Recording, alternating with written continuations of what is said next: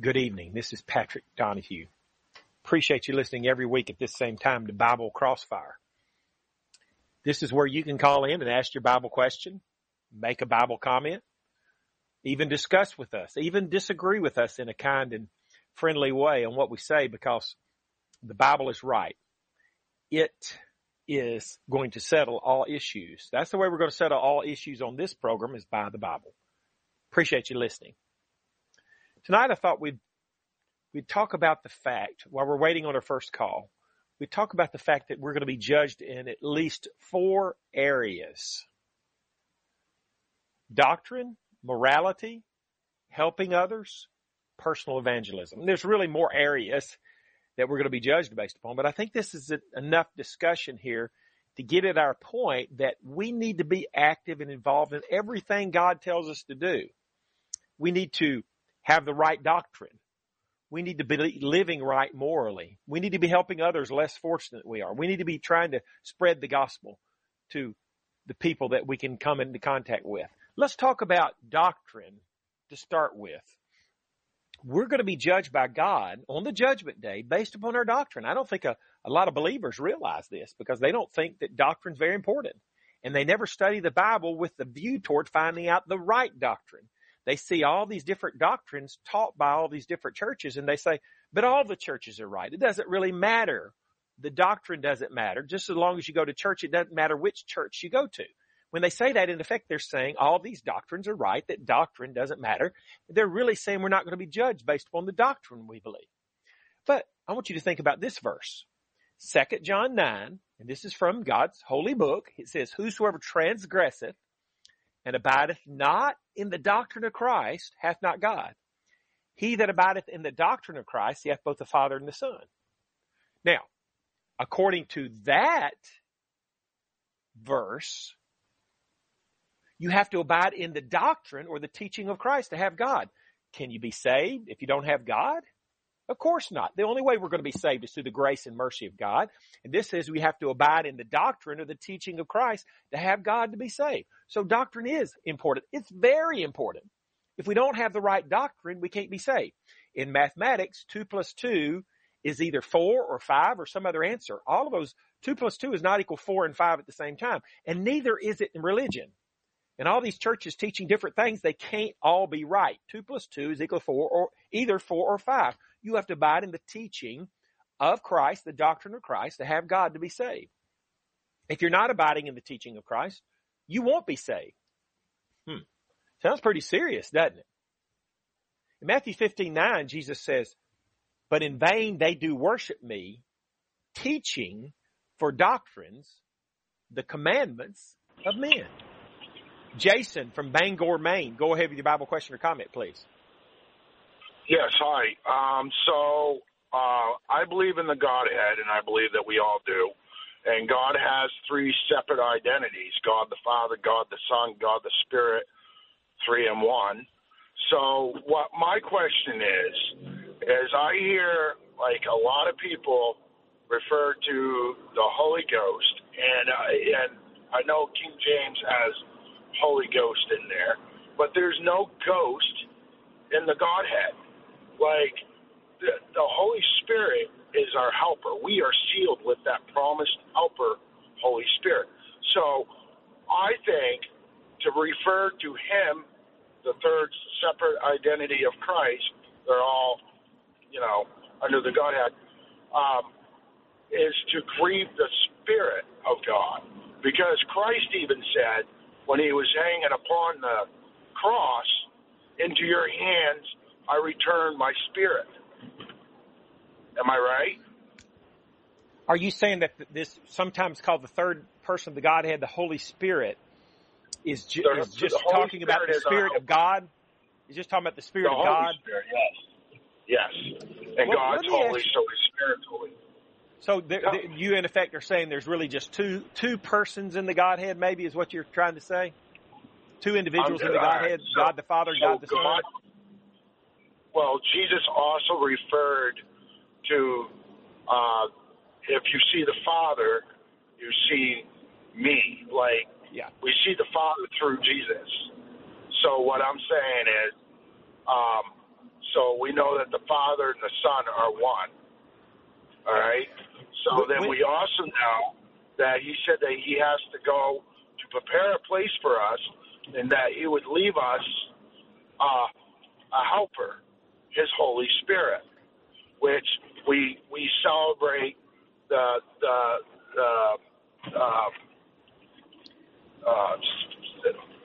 Jason, Spirit. Hold on a minute, Jason.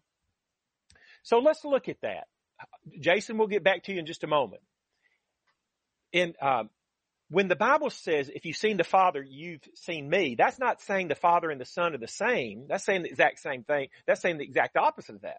When you say, if you've seen my dad, Kenneth, you've seen me, or if you've seen me, you've seen my dad, Kenneth, I'm not saying that I and Kenneth, my dad, are the same thing. I'm saying we're different. That if you've seen me, you've seen my dad. That means we're different, but we look alike physically. That's what it usually means for humans. I look like my dad. So when the Bible says, if you've seen me, you've seen the Father, that means we're talking about two different people. It proves that, not that they're the same person. Now, in Matthew chapter 3, when Jesus was being baptized, it says in verse 16, Jesus, when he was baptized, went up straightway out of the water, and lo, the heavens were opened unto him, and he saw the Spirit of God descending like a dove and lighting upon him, and lo, a voice from heaven saying, this is my beloved Son in whom I'm well pleased. Pretty clearly there, we see the three different individuals in the Godhead. You see the Son, who's the one in the water or coming up out of the water. You see the Spirit of God, the Holy Spirit, descending like a dove. And even though the Holy Spirit descends like a dove and is lighting upon Jesus, landing upon Jesus, the Father speaks from heaven. So three different individuals or persons in the one God. You can see that from Matthew 3, verse 16. Now, John 1, verse 1 makes it clear there are at least two persons in the Godhead. We don't see the Holy Spirit here, but we can see at least two. You can see the Father and the Son are not the same. In John 1:1, it says, in the beginning was the Word, and the Word was with God, and the Word was God. And then it says in verse 14, the Word was made flesh and dwelt among us. So we know the Word here is referring to Jesus Christ. He was made flesh, dwelt among us. So in the beginning was the Word, Jesus. Jesus was with God. So Jesus was with God the Father, meaning if I'm with my dad, that means I'm not my dad. If I'm with my wife, that means my wife and I are two different individuals. So Jesus was with God the Father. That means they're two different individuals.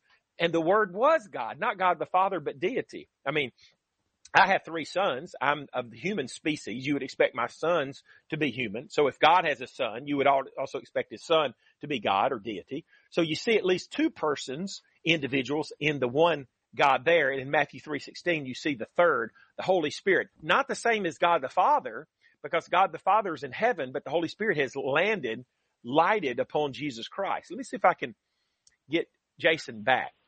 Jason, you're back on the air. Go ahead. Yes.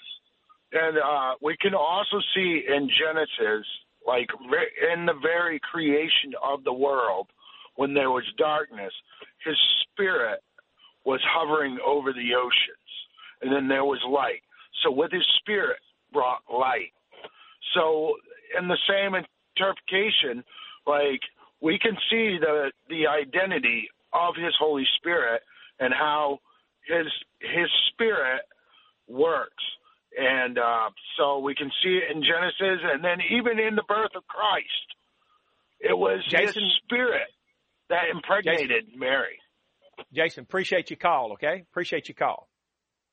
If you have a Bible question or comment, give us a call at 877-655-6755. The number to call if you'd like to get on the air, and the lines are wide open, is 877-655-6755. So we're talking about how we're going to be judged in at least four areas. It's actually more than that. And we're talking about how we're going to be judged based upon our doctrine. Jesus said in Matthew 15, verse 9, but in vain they do worship me, teaching for doctrines the commandments of men. So if somebody teaches for doctrines, the commandments of men, instead of the commandments of God, their worship is in vain, which means useless or worthless.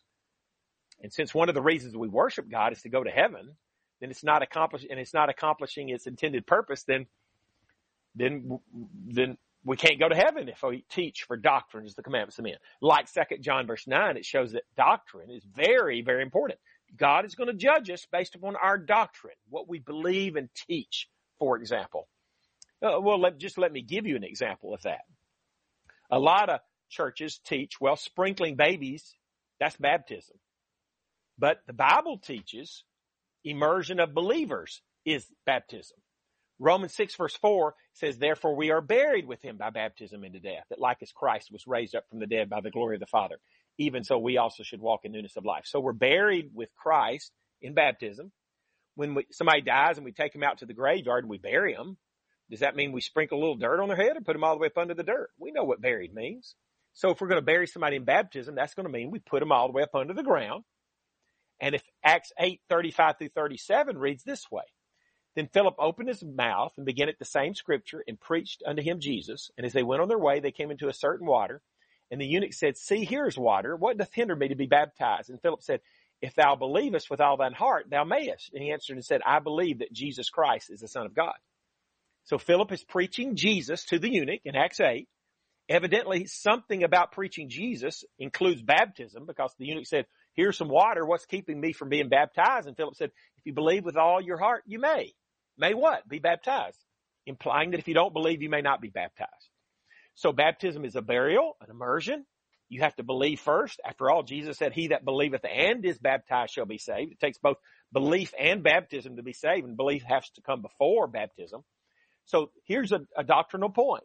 A lot of churches will say sprinkling of a baby, that's baptism. But if you accept what the Bible says, doctrinally, the Bible teaches that baptism is the immersion of a believer for the remission of sins, for the forgiveness of sins, Acts 2:38. And God's going to judge us on our doctrine, what we believe and practice in religion. Another passage that teaches that is 1 Timothy 4 verse 16, which reads, take heed unto thyself and unto thy doctrine, unto the doctrine, continue in them, for in doing this thou shalt both save thyself and them that hear thee. Take heed unto yourself and to your doctrine. Continue in that, because in that you're going to save yourself and them that hear thee. Doctrine is very, very important. What we believe and teach in religion is very, very important. We have to abide in the doctrine, the teaching of Christ, 2 John 9, in order to have God, to be saved. It's that important. We're going to be judged on the judgment day based upon our doctrine. If you have a Bible question or comment, give us a call at 877-655-6755. The number to call is 877-655-6755. We're also going to be judged, if you want to make these distinctions, we're also going to be judged based upon our morality, how we live. Do we live a moral lifestyle? Galatians 5:19 through 21 says this. Now the works of the flesh are manifest, which are these: adultery, fornication, uncleanness, lasciviousness, idolatry, witchcraft, hatred, variance, emulations, wrath, strife, seditions, heresies, envyings, murders, drunkenness, revelings, and such like, of the which I tell you before, as I've also told you in time past, that they which do such things shall not inherit the kingdom of God.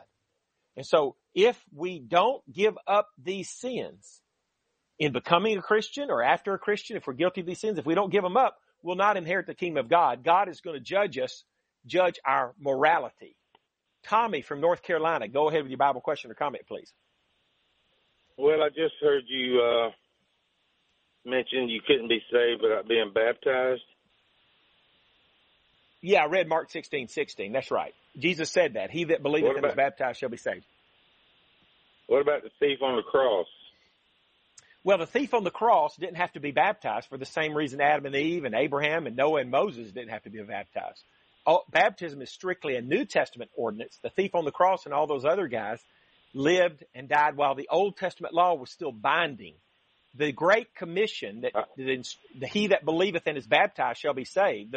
The passages that teach you got to be baptized to be saved didn't come along till after the thief was already dead, Tommy. Does that make sense? Well, it does, but I mean, I've just always heard it was an act of obedience after salvation. Yeah, I'm gonna talk about that in a minute, but here's Hebrews 9:16 and 17. It's talking about the New Testament, which we're under, Matthew through Revelation. It says, for where a testament is, there must also of necessity be the death of the testator. For a testament is of force after men are dead, otherwise it is of no strength at all while the testator liveth. My parents made out their will in the 1970s, leaving what they owned to us four boys, us four brothers. But that will didn't go into effect until after the death of the two testators, after the death of both parents. The New Testament law didn't go into effect until after the death of Jesus Christ. And actually, Luke 24:47 pinpoints it to saying repentance and remission of sins will begin to be preached at Jerusalem in Acts chapter 2. So baptism wasn't really required for all nations, every creature, in the name of Jesus Christ until Acts chapter 2, which is many days after the thief died. Now, you've been taught that baptism is an act of obedience by somebody that's already been saved, but the Bible never teaches that, Tommy. Let me ask you to consider another passage. I've already read to you Mark 16:16. Jesus said, he that believeth and is baptized shall be saved. But what do you think about this passage, Tommy? Acts 2:38, Peter said unto them, repent, he's talking to believers here, repent, be baptized, every one of you, in the name of Jesus Christ for the remission of sins, and you shall receive the gift of the Holy Ghost. Doesn't that sound like you got to repent and be baptized to get the remission of sins, Tommy? I guess it does, but what about John 3:16? Okay. John 3:16, for God so loved the world that he gave his only begotten Son, that whosoever believeth in him should not perish but have everlasting life.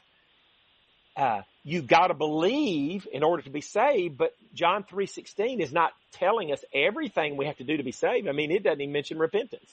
Of course, you would agree a person has to repent of their sins to be saved, right, Tommy? Well, I mean, just because a gay person believes in Jesus, that doesn't mean they're going to be saved. A homosexual, right?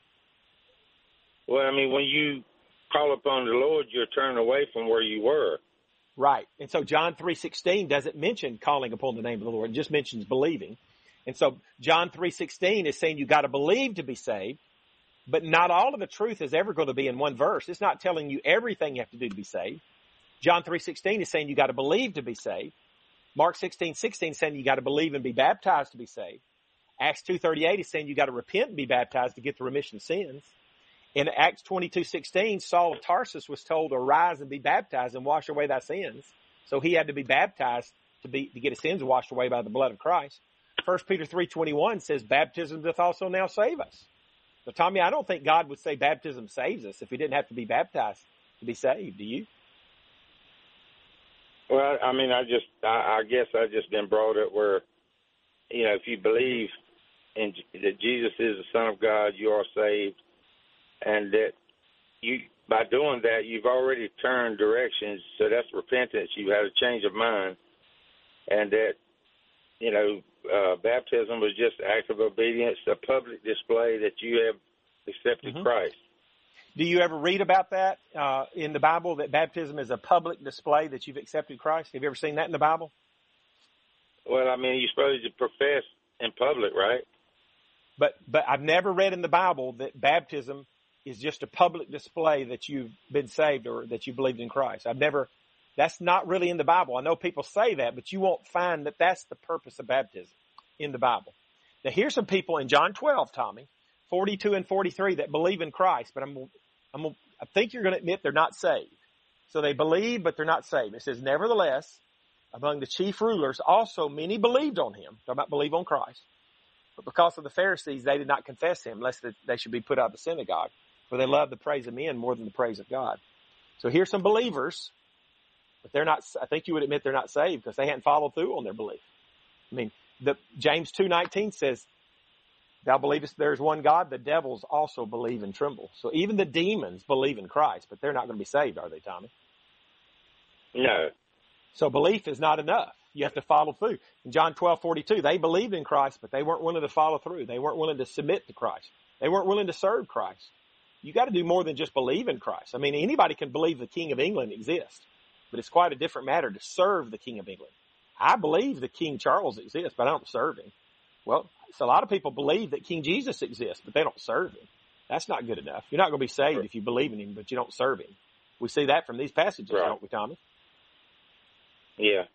Tommy, we appreciate your call. Maybe we can talk further after this program is over, okay? I appreciate your call. I want to get back in touch with you, okay? Thanks a lot. Have a good evening. Michael from North Carolina, go ahead with your Bible question or comment, please. Yes, sir. I want to, if Tommy's still listening, anything I feel like I can say to anyone as well as you, I know can help them, I feel like I should. He made the statement, you know, when he's talking about the baptism and stuff. He made the Senate statement. Well, you're supposed to profess in public, aren't you? You're not. You can be in the deepest part of the woods, fall on your knees, and ask Jesus Christ to accept it, and you're saved. You don't have to profess it in public. You sure? Right, and I was wanting to add that to Tommy. You know, not down him or anything, but you don't have to profess it. Now, let me ask you what you think about anywhere except Jesus Christ, and then you're saved. So I thought that might help Tommy, and you add something to that, please. Yeah, Michael, let me ask you what you think about this verse. Romans 10:9 says that if thou shalt confess with thy mouth the Lord Jesus and shalt believe in thine heart that God hath raised him from the dead, thou shalt be saved. So there you go, and it doesn't say anything about public. See, and I thought that might help Tommy out. You don't have to do it in public. Now, public, unless the Bible means, I'm thinking what Tommy is saying in public in front of people. Okay, if I'm thinking that's what he said. I'm not putting words in his mouth, but no, I believe the verse. What you say, I believe the whole Bible through and through. It don't matter where you are. If you confess your sins to Jesus Christ, don't matter where you are, Jesus Christ is going to save you. He's in your heart if you mean it. Yeah. You know, and it don't have to be out in public in front of someone. Is what I'm saying. Thanks for your call, Michael. But we've seen from 1 Peter 3:21 that says baptism doth also now save us. And we see from Acts 22:16, Saul of Tarsus was told, arise and be baptized and wash away thy sins, calling on the name of the Lord. We saw from Mark 16:16, he that believeth and is baptized shall be saved. We saw from Acts 2:38, Peter told believers, repent and be baptized for the remission of sins. So what we're talking about with Tommy is you're going to have to be baptized to be saved. Just believing. Oh, yes. All by itself is not good enough. Now, what you and Tommy talked about most definitely, and then I agree, you know, with the sprinkling on the babies and everything, you know, exactly, the Bible doesn't deviate what it says, and some people really don't know how to interpret what it says and take it differently. And there's things I don't maybe understand. I have to, you know, talk to people about, but no, you most definitely, you know, as you spoke and the Bible says, everything you said is true. And you must be baptized again. I mean, it's clear, you know, of what's there. No, I don't doubt anything in the Holy Bible, King James Version, from end to end. My question, and I'll let you get someone else or a comment. Things come to my mind sometimes, just out there things. Michael, you better make your question quick. We're about to have to go off the air. Okay. Why, if you got time, why is it you don't hear much talked about that women, you know, being pastors and priests and whatever they want to call themselves, that, you know, the Bible speaks against that as far as women shouldn't speak in the church. You got questions, go home and talk to your husband. You just don't hear a lot about that. I know a pastor is a pastor. You're not afraid to tell anybody anything. But I just curious, you just don't hear that talk much. So that's my comment question for tonight, and I'll wait to listen. All right. Thank you, Michael. So I think Michael's right on this last point. You don't hear that taught by many preachers and pastors much, but the Bible does say in 1 Corinthians 14:34 and 35, and it's crystal clear, let your women keep silence in the churches, for it is not permitted unto them to speak, but they are commanded to be under obedience, as also saith the law. And if they will learn anything, let them ask their husbands at home, for it is a shame for women to speak in the church. I've been told that 75% of churches across America and Canada allow women to preach from the pulpit, at least on occasion, but this verse is clearly against it. Why is it so many churches allow something the Bible is so clearly against? Well, I'm thinking that most churches have quit following the Bible. Now they go by what's politically correct, or what'll bring in the most people, or what they think is right. And so they let women preach, for example, or they allow gay marriage, or they sprinkle babies for baptism because that's just what they like or they think is best. They don't pay attention to 1 Corinthians 14:34 and 35. It says it's a shame for women to speak in the church. They just completely ignore that and let the women speak in the church. And it's, if you're claiming to be a Christian, you should be following the Bible, but churches aren't really following the Bible. We're going to have to go off the air. Appreciate you listening. Appreciate all the good calls. If you would like a free 1-hour phone Bible study with me sometime at your convenience, I want you to call or text me at 256-682-9753. Free Bible study with me. Anytime you can do it by phone, call or text me at 256-682-9753.